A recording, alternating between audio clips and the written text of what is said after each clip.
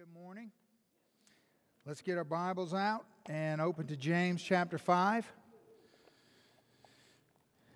It's one exciting way to start by hearing the testimonies of Josh and Aubrey, and they got baptized in the first service, and it's just a wonderful reminder of the goodness of God.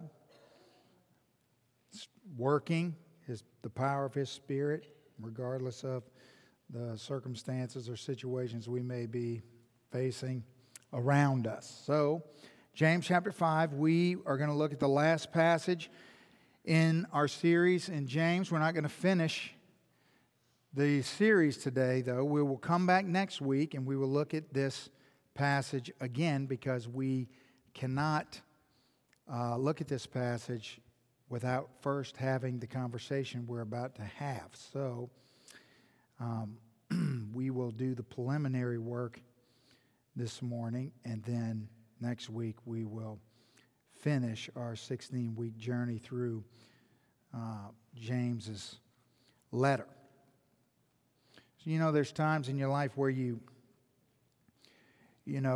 say something. Certainly for me, I say something publicly, and I think, well, goodness, the only time I'm ever going to have to say that. And then, lo and behold, here I am, and I have to say it again. Even seems crazy. So here we go. You ready? I did not, nor will I ever punch my wife in the face. So if you see her, then you will notice that she has two black eyes, and I had nothing to do with that. Now, you would think that saying that one time a couple years ago would be the only time I ever had to say that. But here we are, two black eyes again. This time the culprit would be her cell phone. She said yesterday, oh, I dread going to church. Everybody's going to ask me what happened. I said, don't worry, honey, I'll take care of that. I'll take care of that for you. So, when you see my beautiful bride, just know she's just a tad bit klutzy. Didn't have anything. I'm getting a shirt that says I didn't do it. I'm not going anywhere with her because people will give me the stink eye bad. Okay, James chapter 5, page 1389 in the Pew Bible in front of you. If you don't have a copy of God's Word, you'll need to read along with us. Let's pray, and then we'll jump in together. Let's pray. Father, we come before your perfect, inerrant Word. We thank you for what you will say to us today. What a joy it is to gather around your Word. We thank you for the celebration of baptism. We thank you for an opportunity to praise your name. God, now we pray that you'll protect our minds from distraction, that you'll use your Holy Spirit to take your word, to give us ears to hear, to implant it in our heart, and to change us the way you and only you know that we need to be changed. Speak to us, God, we pray, that we might glorify you by the hearing and the doing of your word. For your glory we pray in Jesus' name, amen. Amen. So James is writing as the pastor of the church in Jerusalem. He's writing to a group of Christians that have been dispersed all over the region because of persecution and calamity and chaos. So the original hearers of James's letter would have been people who would say life as they know it, or what they would consider to be normal, has vanished into chaos. They have left their homes, left what's familiar to them. They're facing great persecution, as we've seen over these weeks. And so James writes this letter to explain to them how to live as a faithful Christian, essentially in a world gone crazy. Now, like Aubrey said, it's got to kind of, it sort of checks your heart up a little bit when a Aubrey just graduated from high school this past year, so to hear her say, she looks around the world and she, sees the world around her in chaos, and, that's not something that we necessarily, we just don't expect to see that coming out of the mouths of our kids, but it's the reality in which we live in. And if you remember, we actually started this series in the book of James the week before anybody had ever heard of what is now known as COVID-19 or the coronavirus. And so God had a plan and a purpose, and every week we've seen how timely and applicable the book of James has been, and it's no different as we come to the very final section. Now, when you come to a passage of Scripture, basically, especially in the book of James, because it's like New Testament wisdom literature, it reads like the book of Proverbs, in that in the book of Proverbs you jump from one topic to the next topic to the next, and it could seem disconnected, although they're all interwoven together. It's the same thing in James's writing. And so when you come to a text of Scripture, you basically have two types of text. You have a text that is hard to understand, and so you got to do some studying or some clarification to figure out, what does this text mean? Or you have a text that's very straightforward and simple to understand, yet it's hard to apply. And it's the second category that this section of Scripture falls into. It's very straightforward. You wouldn't read it and think, well, what's he talking about? You won't read it and think, well, I don't know what he means. It's totally straightforward, and yet it is extraordinarily elusive because it is so very difficult to live out. So let's read together James chapter 5, beginning in verse 13. Is anyone among you suffering? Let him pray. Is anyone cheerful? Let him sing psalms. Is anyone among you sick? Let him call for the elders of the church and let them pray over him, anointing him with oil in the name of the Lord. And the prayer of faith will save the sick, and the Lord will raise him up. And if he has committed sins, he will be forgiven. Confess your trespasses to one another and pray for one another that you may be healed. The effective, fervent prayer of a righteous man avails much. Elijah was a man with a nature like ours, and he prayed earnestly that it would not rain. And it did not rain on the land for 3 years and 6 months. And he prayed again, and the heavens gave rain, and the earth produced its fruit.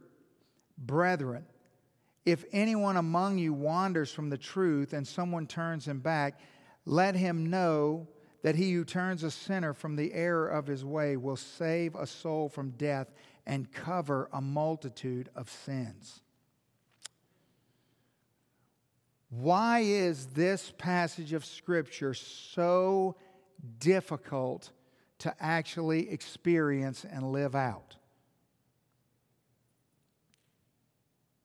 Well, let's break this information into 3 categories. Okay? If you have your listening guide, you can get it out. Category number 1 will be problems. Like problems like I'm having with my iPad right now.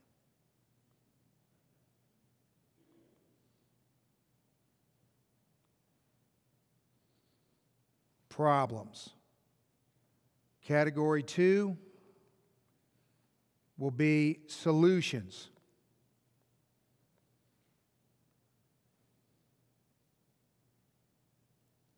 Category 3 will be outcomes. Problems, solutions, outcomes. Now, problems, here's what I mean. Look at verse 13. Is anyone suffering? That's a problem. Is anyone cheerful? Well, that might be a problem. I'll get to that in a minute. Is anybody sick? That's a problem. If anyone wanders, that's a problem. Then there's solutions. Well, if that's true, then let him pray. Or if this is true, let him sing psalms. Or, apparently Zach's job is to rid us of our cheerfulness. If anyone among you is sick, let him call for the elders of the church. Or verses 16 says, confess your trespasses to one another. And then the last two verses are about being in community and pursuing one another. Those are all solutions. And then you have these outcomes. If you apply these solutions to these problems, then the outcomes are you're healed, or you're saved, or you're forgiven, or you're restored, or you're rescued. Right? Well, here's what I want you to see about these three categories. The problems are universal. Everyone faces these problems. See, Christians aren't the only ones that get sick. Everyone gets sick. Everyone in the world faces these problems. They're universal problems. Okay, the outcomes are universally desired. In other words, everyone who gets sick wants to be healed. They don't want to be sick unless they're insane. People who have done wrong want to be forgiven. So they're universal problems, and then the outcomes are universally desired. But here's what makes this so difficult. It's the solutions. It's the middle. You see, the reason we can't get from category 1 to category 3 is because we can't get through category 2. Now let's think about this for a second. What do these solutions have in common? What do praying, singing praise, calling for the elders, confessing sin to one another, pursuing one another, what do all these things have in common? They're all actions of dependence. In other words, you don't pray unless you don't pray about something you can fix yourself. You pray because you need help. You don't praise a God that you don't need. You praise a God that you're dependent on, that you need. You don't call the elders to come and to pray for you if you don't have anything wrong. You don't pursue people unless you realize that people are in need of being pursued. They can't solve their own problems. They're all actions of dependence. Dependence upon God. And we don't like being dependent. We don't want to admit that we get to a place in our life where we've exceeded our capacity or ability to resolve our situation or our problem. Now, why are we so dependence resistant? Because, see, dependence is the posture that we need. It's sort of like a dependent posture is like the snow leopard. It's almost impossible to find. There are very few pictures have ever been taken of this elusive animal that never comes out, and it's so cautious and careful and stealthy. That's a posture of dependence. Why? What makes it so hard? What makes it so elusive? Dependence is elusive because it requires weakness. And weakness is something that we realize, wait a minute. If there's anything we want to avoid, it's weakness, or the appearance of weakness, or anything to do with weakness. You see, if all these problems are universal, they're universally faced, if all these if all these outcomes are universally desired, then wouldn't it make sense that these solutions to these problems would be something that would be universally experienced? But they're not.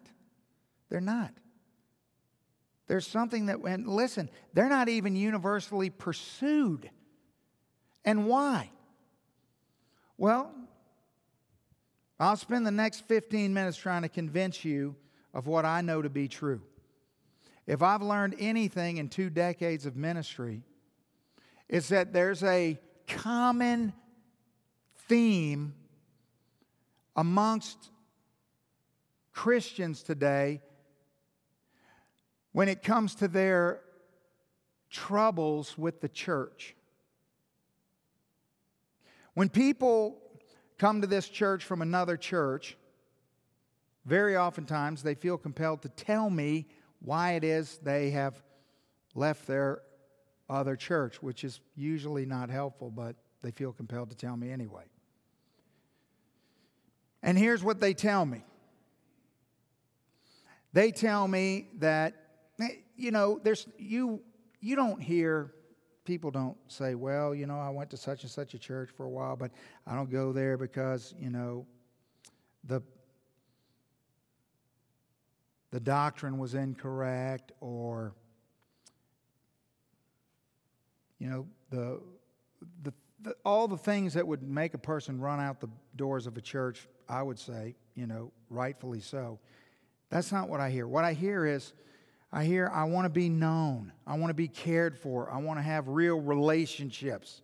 And what I experienced there was shallow. It was fake. It wasn't real. People don't really care for one another, which is what they're saying is they don't really care for me. Nobody's ever said, well, I didn't really care for them. They never say that.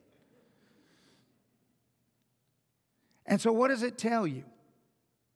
And even here, you know, we're far from perfect. And so when people get grumbly around here, what do they say? Well, I'm just trying to find community, or, you know, I just want to be in a place that's genuine and authentic and real, and, you know, I want to find a group that's this or it's that. You know why that is?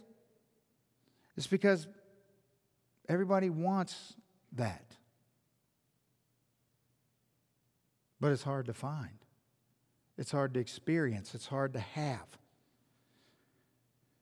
See, we want it, but we don't do the things to get it, and then we complain because we don't have it. Think about it. If we're honest, we really do want it.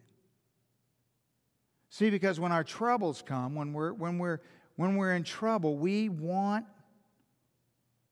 know instinctively that we need that people who understood and loved us and cared for us would be helpful in the situation.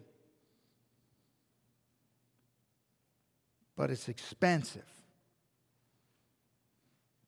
And we realize that maybe in that moment we wish we had it, but what we realize is that really we should have invested in that earlier. We should have established that prior to.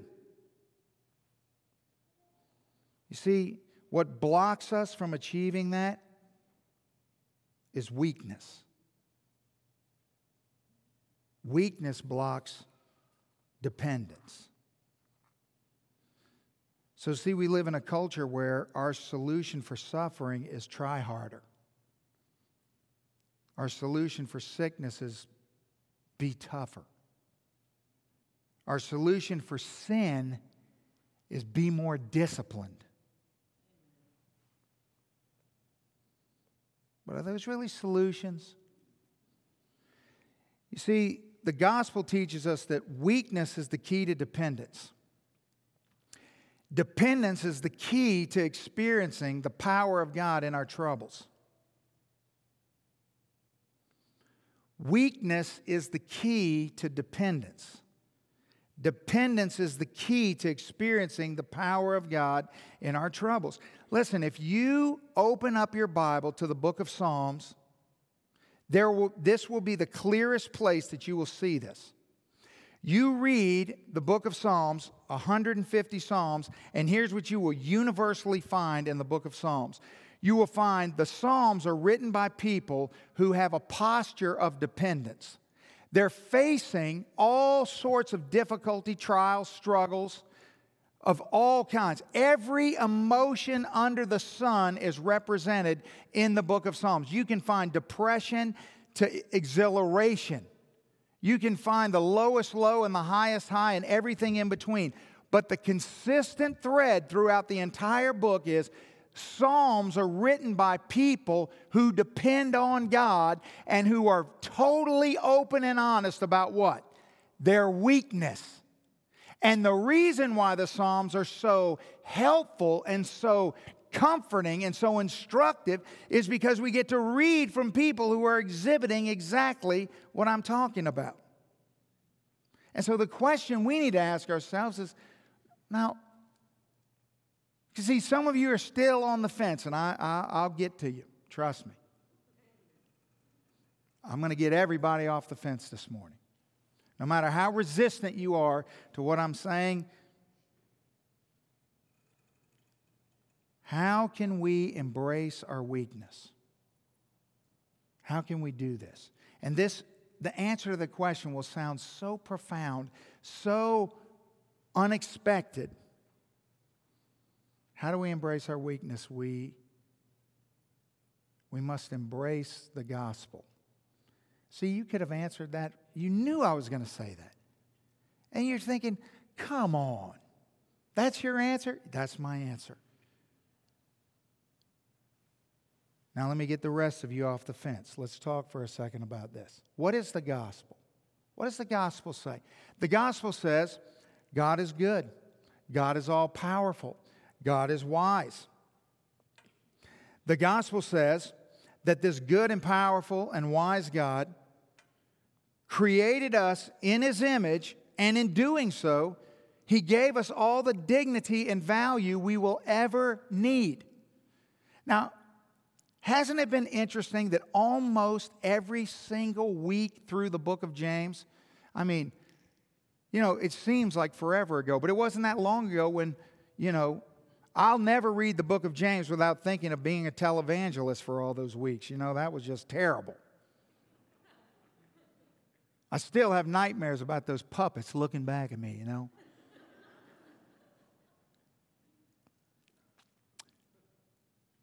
But how many times in the book of James have I gone back and used the narrative from Genesis to explain what James is trying to teach us and the way that it's become so relevant in our current situation, and yet here we are again. You see, this good and powerful and wise God created us in His image, and in doing so, He gave us all the dignity and value we'd ever need. Then what happens? But in spite of that, we sinned against God and sin against each other, and we are all deeply broken by sin. But that doesn't change what God did. No matter how much sin is in our lives, it doesn't change who God is, and it doesn't change what God did. I want you to think with me for a moment. God did not make Adam and Eve, and then at some later point after sin entered in, or at some point in the narrative, He then sort of remakes them in His own image. How did it go down? God made them in His image before they had done anything. You got that? That's very important for you to understand if you want to get what I'm trying to tell you this morning. You have to get that. We are image bearers before we have ever done a single thing. Therefore, because that beautiful truth is in the gospel, there's nothing we can do to undo what God has done. Nothing. You see, you can't sin so much that you're no longer made in the image of God. Do you know that? You see, you're not made in the image of God because you behave in such a way that looks in some way like God. You know that? You're made in the image of God regardless of anything that you do. You just are. That's very clear in the Scripture. So your value and your dignity are grounded and founded and embedded in something that God embedded in you prior to you accomplishing anything. So you're not valuable, you don't have dignity because you behave in a certain way. Does it feel that way today? Do we behave that way today? See, what we've done is we've taken that truth and we've twisted it around. And what ought to be true is that because we know that our value and dignity are unchangeable and unshakable, then every day of our life in Christ, we're free to press ever deeper and deeper and deeper into our brokenness and experience the healing power of God. You see that we're in this process called sanctification, and this process of becoming more and more like Christ goes all the way until we take our last breath in this life. We never, ever reach perfection in this life. But that's only if our identity is grounded in the gospel, if we truly believe the gospel. What happens is that most people today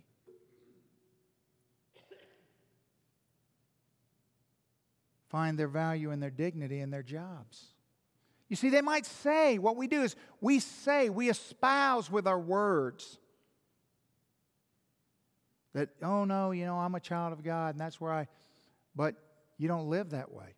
And the truth about you is not what you say, it's what you do. It's your life. That's what James has been teaching us. And so you'll rarely meet a person whose value is not wrapped up in their job, in their marriage, in their family, in their parenting, in their bank account, in their success, in their accomplishments, in their looks. It's somehow tied to some grid of performance. And you see, anything other than the gospel, only the gospel offers unconditional value and dignity. Everything else in the world is conditional. Everything. And so all the things that most of us find our value and dignity in are conditional things. And we find ourselves trying so hard not to, and yet here we are, running around like a hamster in a wheel. And these things, they produce insecurity in us because we're only as valuable as we are successful. We're only valuable, we only have dignity if we're doing a good job, if we're behaving well, if things are going according to the plan. So what happens is everyone's insecure because we're always under pressure to perform. Because our performance tells us our value. And every single thing in this culture points you to that.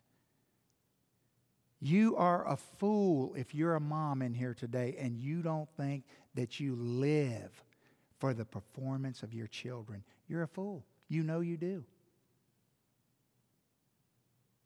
If you're a dad and you don't live for the performance of your job or how hard you work, how you provide,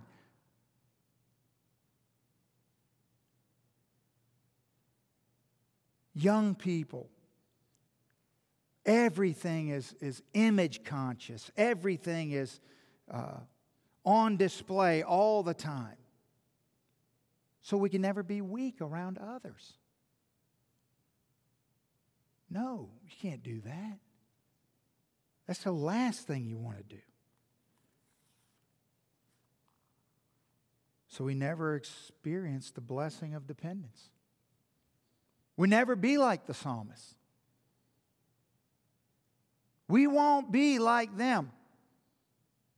Yet James tells us Elijah was a man with a nature just like ours.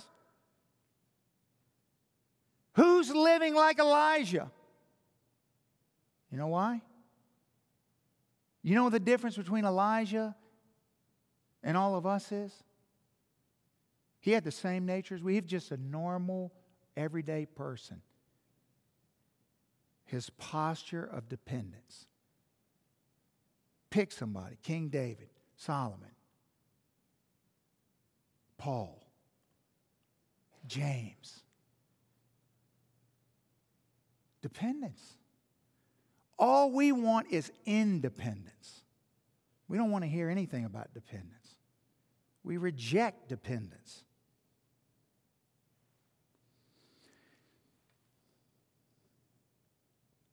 So what happens is we have these conditional identities. They produce insecurity, which then produce projected strength, which then produces pseudo self-sufficiency, which then produces frustration and ultimate failure. You can't win. No matter how good you are, somebody else is better. No matter how good you are today, your time is going to pass. You're going to get old. You're going to break down. You're not going to be able to sustain it. You're not going to be able to keep up with it. You're not going to be able to. And then you just trade it in for something else you can and trade. And it's just a never-ending cycle.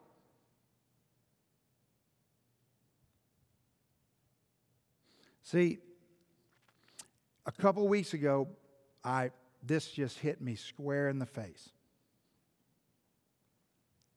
I was thinking about how James ends this. And so Jeff called me and invited me to come to Celebrate Recovery. And he said, hey, Pastor Tony, if you're available Monday night, why don't you come to Celebrate Recovery? Because we're going to be giving out some 24-month coins and some 36-month coins. It's a big deal, you know. And I was like, okay. So it worked out to where I could be there. So I come up to the church that Monday night, and I walked in to the meeting, and I go in the back, and I sat down. And so for the first 30 minutes I was there, no one even knew I was in the room. I was just observing. And it was amazing because when I first walked in, I could sense this feeling in the room. I liked it. I'm sensitive to the room, to what's going on in the room. I'm always examining the countenance of the face of the people. I usually have a pretty good handle on what's going on in the room before I ever even step up here. The whole time we're singing, I'm just taking it in. What you doing, God? I could feel it that night in that room. But I didn't know exactly what it was. And at first, I was overwhelmed with sorrow and pity. You know, I'm looking around the room and I'm listening to these stories and I'm thinking, man, this just breaks my heart, you know, and these difficult things that people go through, and you know that the struggle with addiction and all these things. I mean, it was just, you know, it was hard. But then something changed. Then I realized wait a minute, that's not it. What is it? And it dawned on me that everyone in the room had a common posture. You see, when you walk into a Celebrate Recovery meeting, when you walk through the door, you're walking through the door is a declaration that I'm broken, I got problems, and I need help. Because if I didn't, I wouldn't be here. And everyone there is declaring the same thing. No one's coming in to celebrate recovery and saying, yo, guys, just didn't have anything to do tonight, but I got this all totally handled. Is anybody doing that? They're not doing that.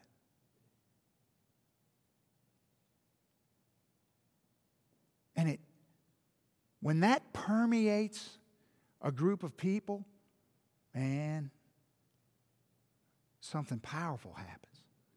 And so I'm on the outside looking at what's happening, feeling disconnected from it.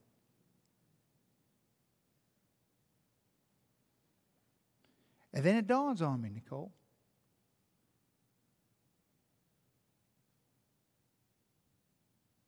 Wait a minute. I need to be here. See, we don't have a support group for my addiction,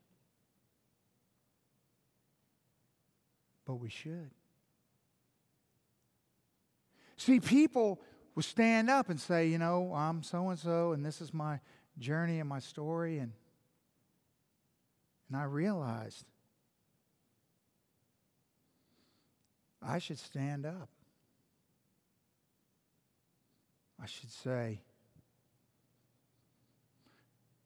hi, my name's Tony, and I'm a prideaholic. You know what? I work really, really hard. And I find a lot of my value and worth in my work ethic. And you know what I do? If I'm not careful, will worship at the throne of knowledge and information. Not for the right reason, but because I like to have the right answers.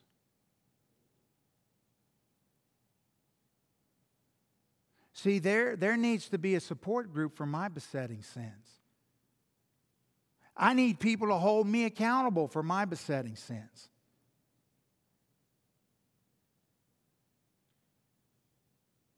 Then I thought about something. I drove away from CR thinking to myself,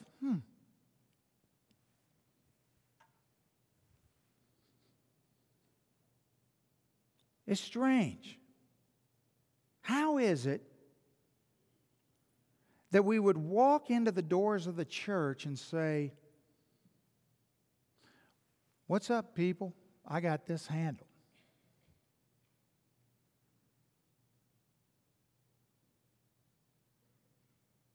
Look how good we look. Oh, man, you dress yourself up and come in here on Sunday morning like you got it all together. But you see, the thing is that when you pull into the parking lot of this church, it's a declaration that you're broken and you need help. Because if you're not broken and you don't need help, what are you doing here? You're in the wrong place. This place exists for people who are broken and need help. And subconsciously, we all know that, yet we work so hard to show up like we got it all together. And we wonder why we struggle for community.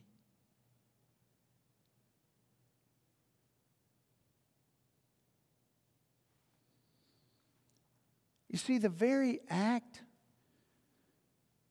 of going to church is inseparable from the declaration, I'm broken. I can't fix myself. I need help. Therefore, coming to church is embracing the gospel message. unless we change the narrative, unless we adjust the story just ever so slightly. You see, what we do is we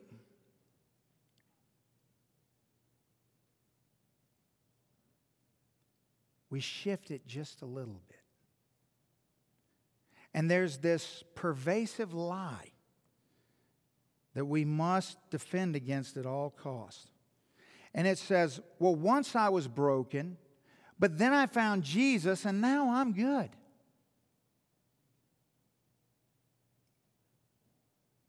Could somebody please show me that in the Bible? Do you know what the gospel of our culture is? That message right there.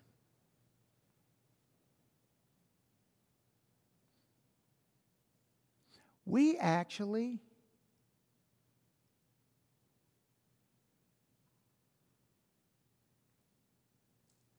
can create a situation that what we have is we have people who come into church. See, some of you, a few, let's be honest, very few, you came in here this morning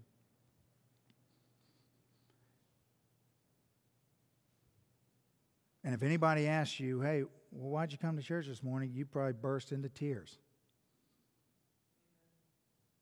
You probably hadn't made it this far in the service without crying already and you'd say, I'm broken and I'm a mess and I need God and I need Him to help. I need Him to help me.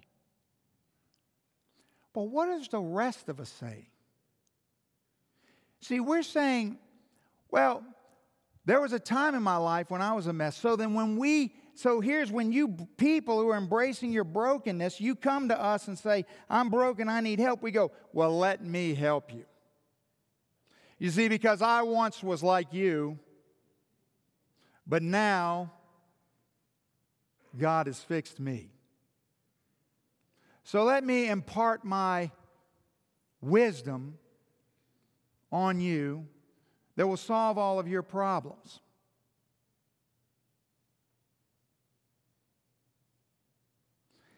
You see, think of a very familiar verse like Philippians 1:6.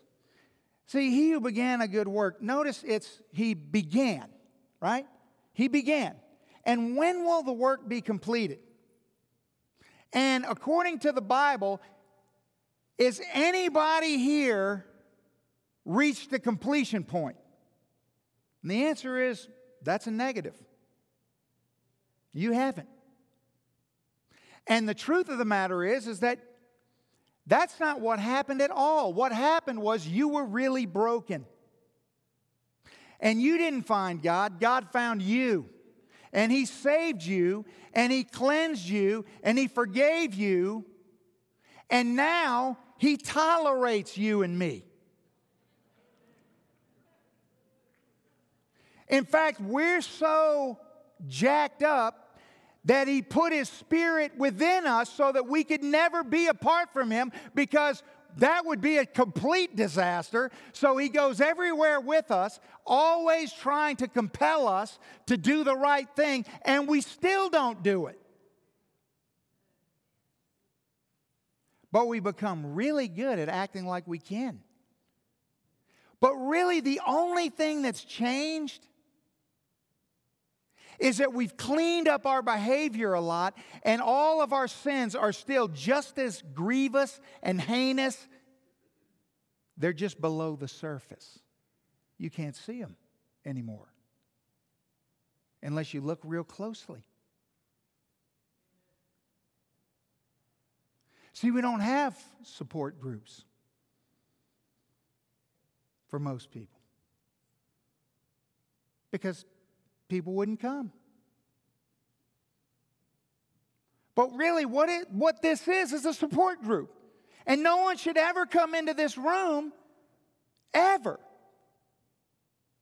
refusing to acknowledge that you are deeply broken. And you never go a single day of your life without being broken. And what we need is a posture of dependence, and the power of God would be unleashed in our troubles. And then I started thinking about this. I started thinking about my own salvation and conversion. And I started thinking about how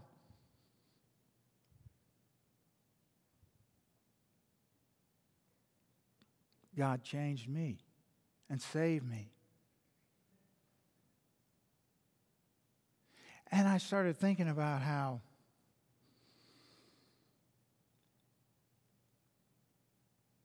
maybe the reason why I experienced the power of God so powerfully in the beginning,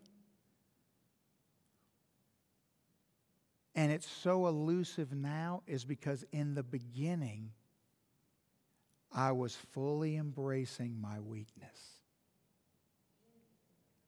And the longer down the journey I travel, the more I can convince myself that I'm not weak. So with that in mind, I want you to listen as I read this text again. Because you'll realize that without a posture of dependence, there's no point in going through what this text is saying, because it will never be a reality in anyone's life. But if we're embracing our weakness and in a posture of dependence upon God, and we hear through that lens, if any among you is suffering, let him pray. If anyone's cheerful, let him sing psalms. If anyone among you is sick, let him call for the elders of the church and let them pray over him, anointing them with oil in the name of the Lord. And the prayer of faith will save the sick, and the Lord will raise him up. And if he has committed sins, they will be forgiven.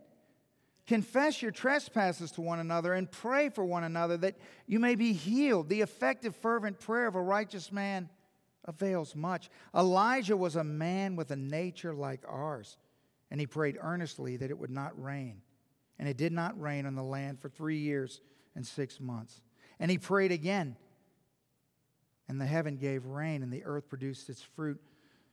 Brethren, if anyone among you wanders from the truth, and someone turns him back, let him know that he who turns a sinner from the error of his way will save a soul from death and cover a multitude of sins. You see, if we had to boil the book of James down to one word, if someone said in one word, what is the book of James about? It would be very simple. Faith. The whole book has been about what is real faith versus dead faith. How does real faith control its tongue? How does real faith control its emotions? How does real faith? It's all about faith. And then it all comes back in the end to this passage of Scripture that if you don't get this, would seem like, well, where is this coming from? But it's James saying, you've been on this faith journey, and now the culmination of this faith journey is, this is your story. Live out of this story.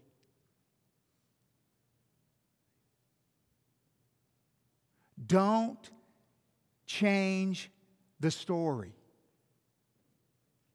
Don't try to make the story something that it's not. Live from your real, true story. You and me